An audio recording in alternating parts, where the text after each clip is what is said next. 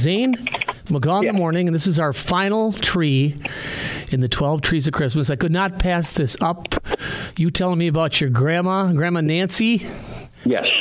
What a woman. What a Wonder Woman. I know. And even that is, understated, She does everything. Everything. I saw her work list here. She mows several acres. Yeah, my grandparents live in front and they live in back, and she mows their yard and her yard and weed whacks and pulls weeds. She's got gardens, Christmas lights, she does everything. She hasn't slowed down. No. And, even if she wanted to, there's, with Grandpa being, sick, you really can't slow down. Zane, I'm very sorry to hear that. I saw here that your grandpa's had several different health issues. Yeah, I think MDS, and he's got pre-leukemia, and this has been an ongoing battle for, I'd say, probably the last 5 years. Grandma Nancy, I think, deserves a little holiday cheer and a little break.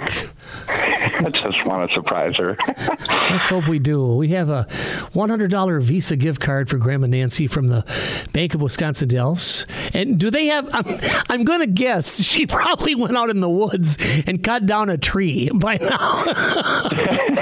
They got their fake Christmas tree because, that's just another thing, They can't do the real. Grandpa used to put a train under the tree each year. Actual train and tracks, and it doesn't happen anymore because it can't. I understand. Well, I tell you what. Let's get him a tree. We have a beautiful tree from the Bruce Company. They are your holiday season experts, Zane, and I hope this gives them a very Merry Christmas. They sound like Grandpa Dave, Grandma Nancy. Sound like wonderful grandparents. Yes, they are. And I couldn't, when we saw your nomination, I'm like, whoa, we can't pass up on this one. I appreciate it. I really do. Zane, we appreciate you telling us about Grandma Nancy, and you have a Merry Christmas, and I hope Grandma and Grandpa do too.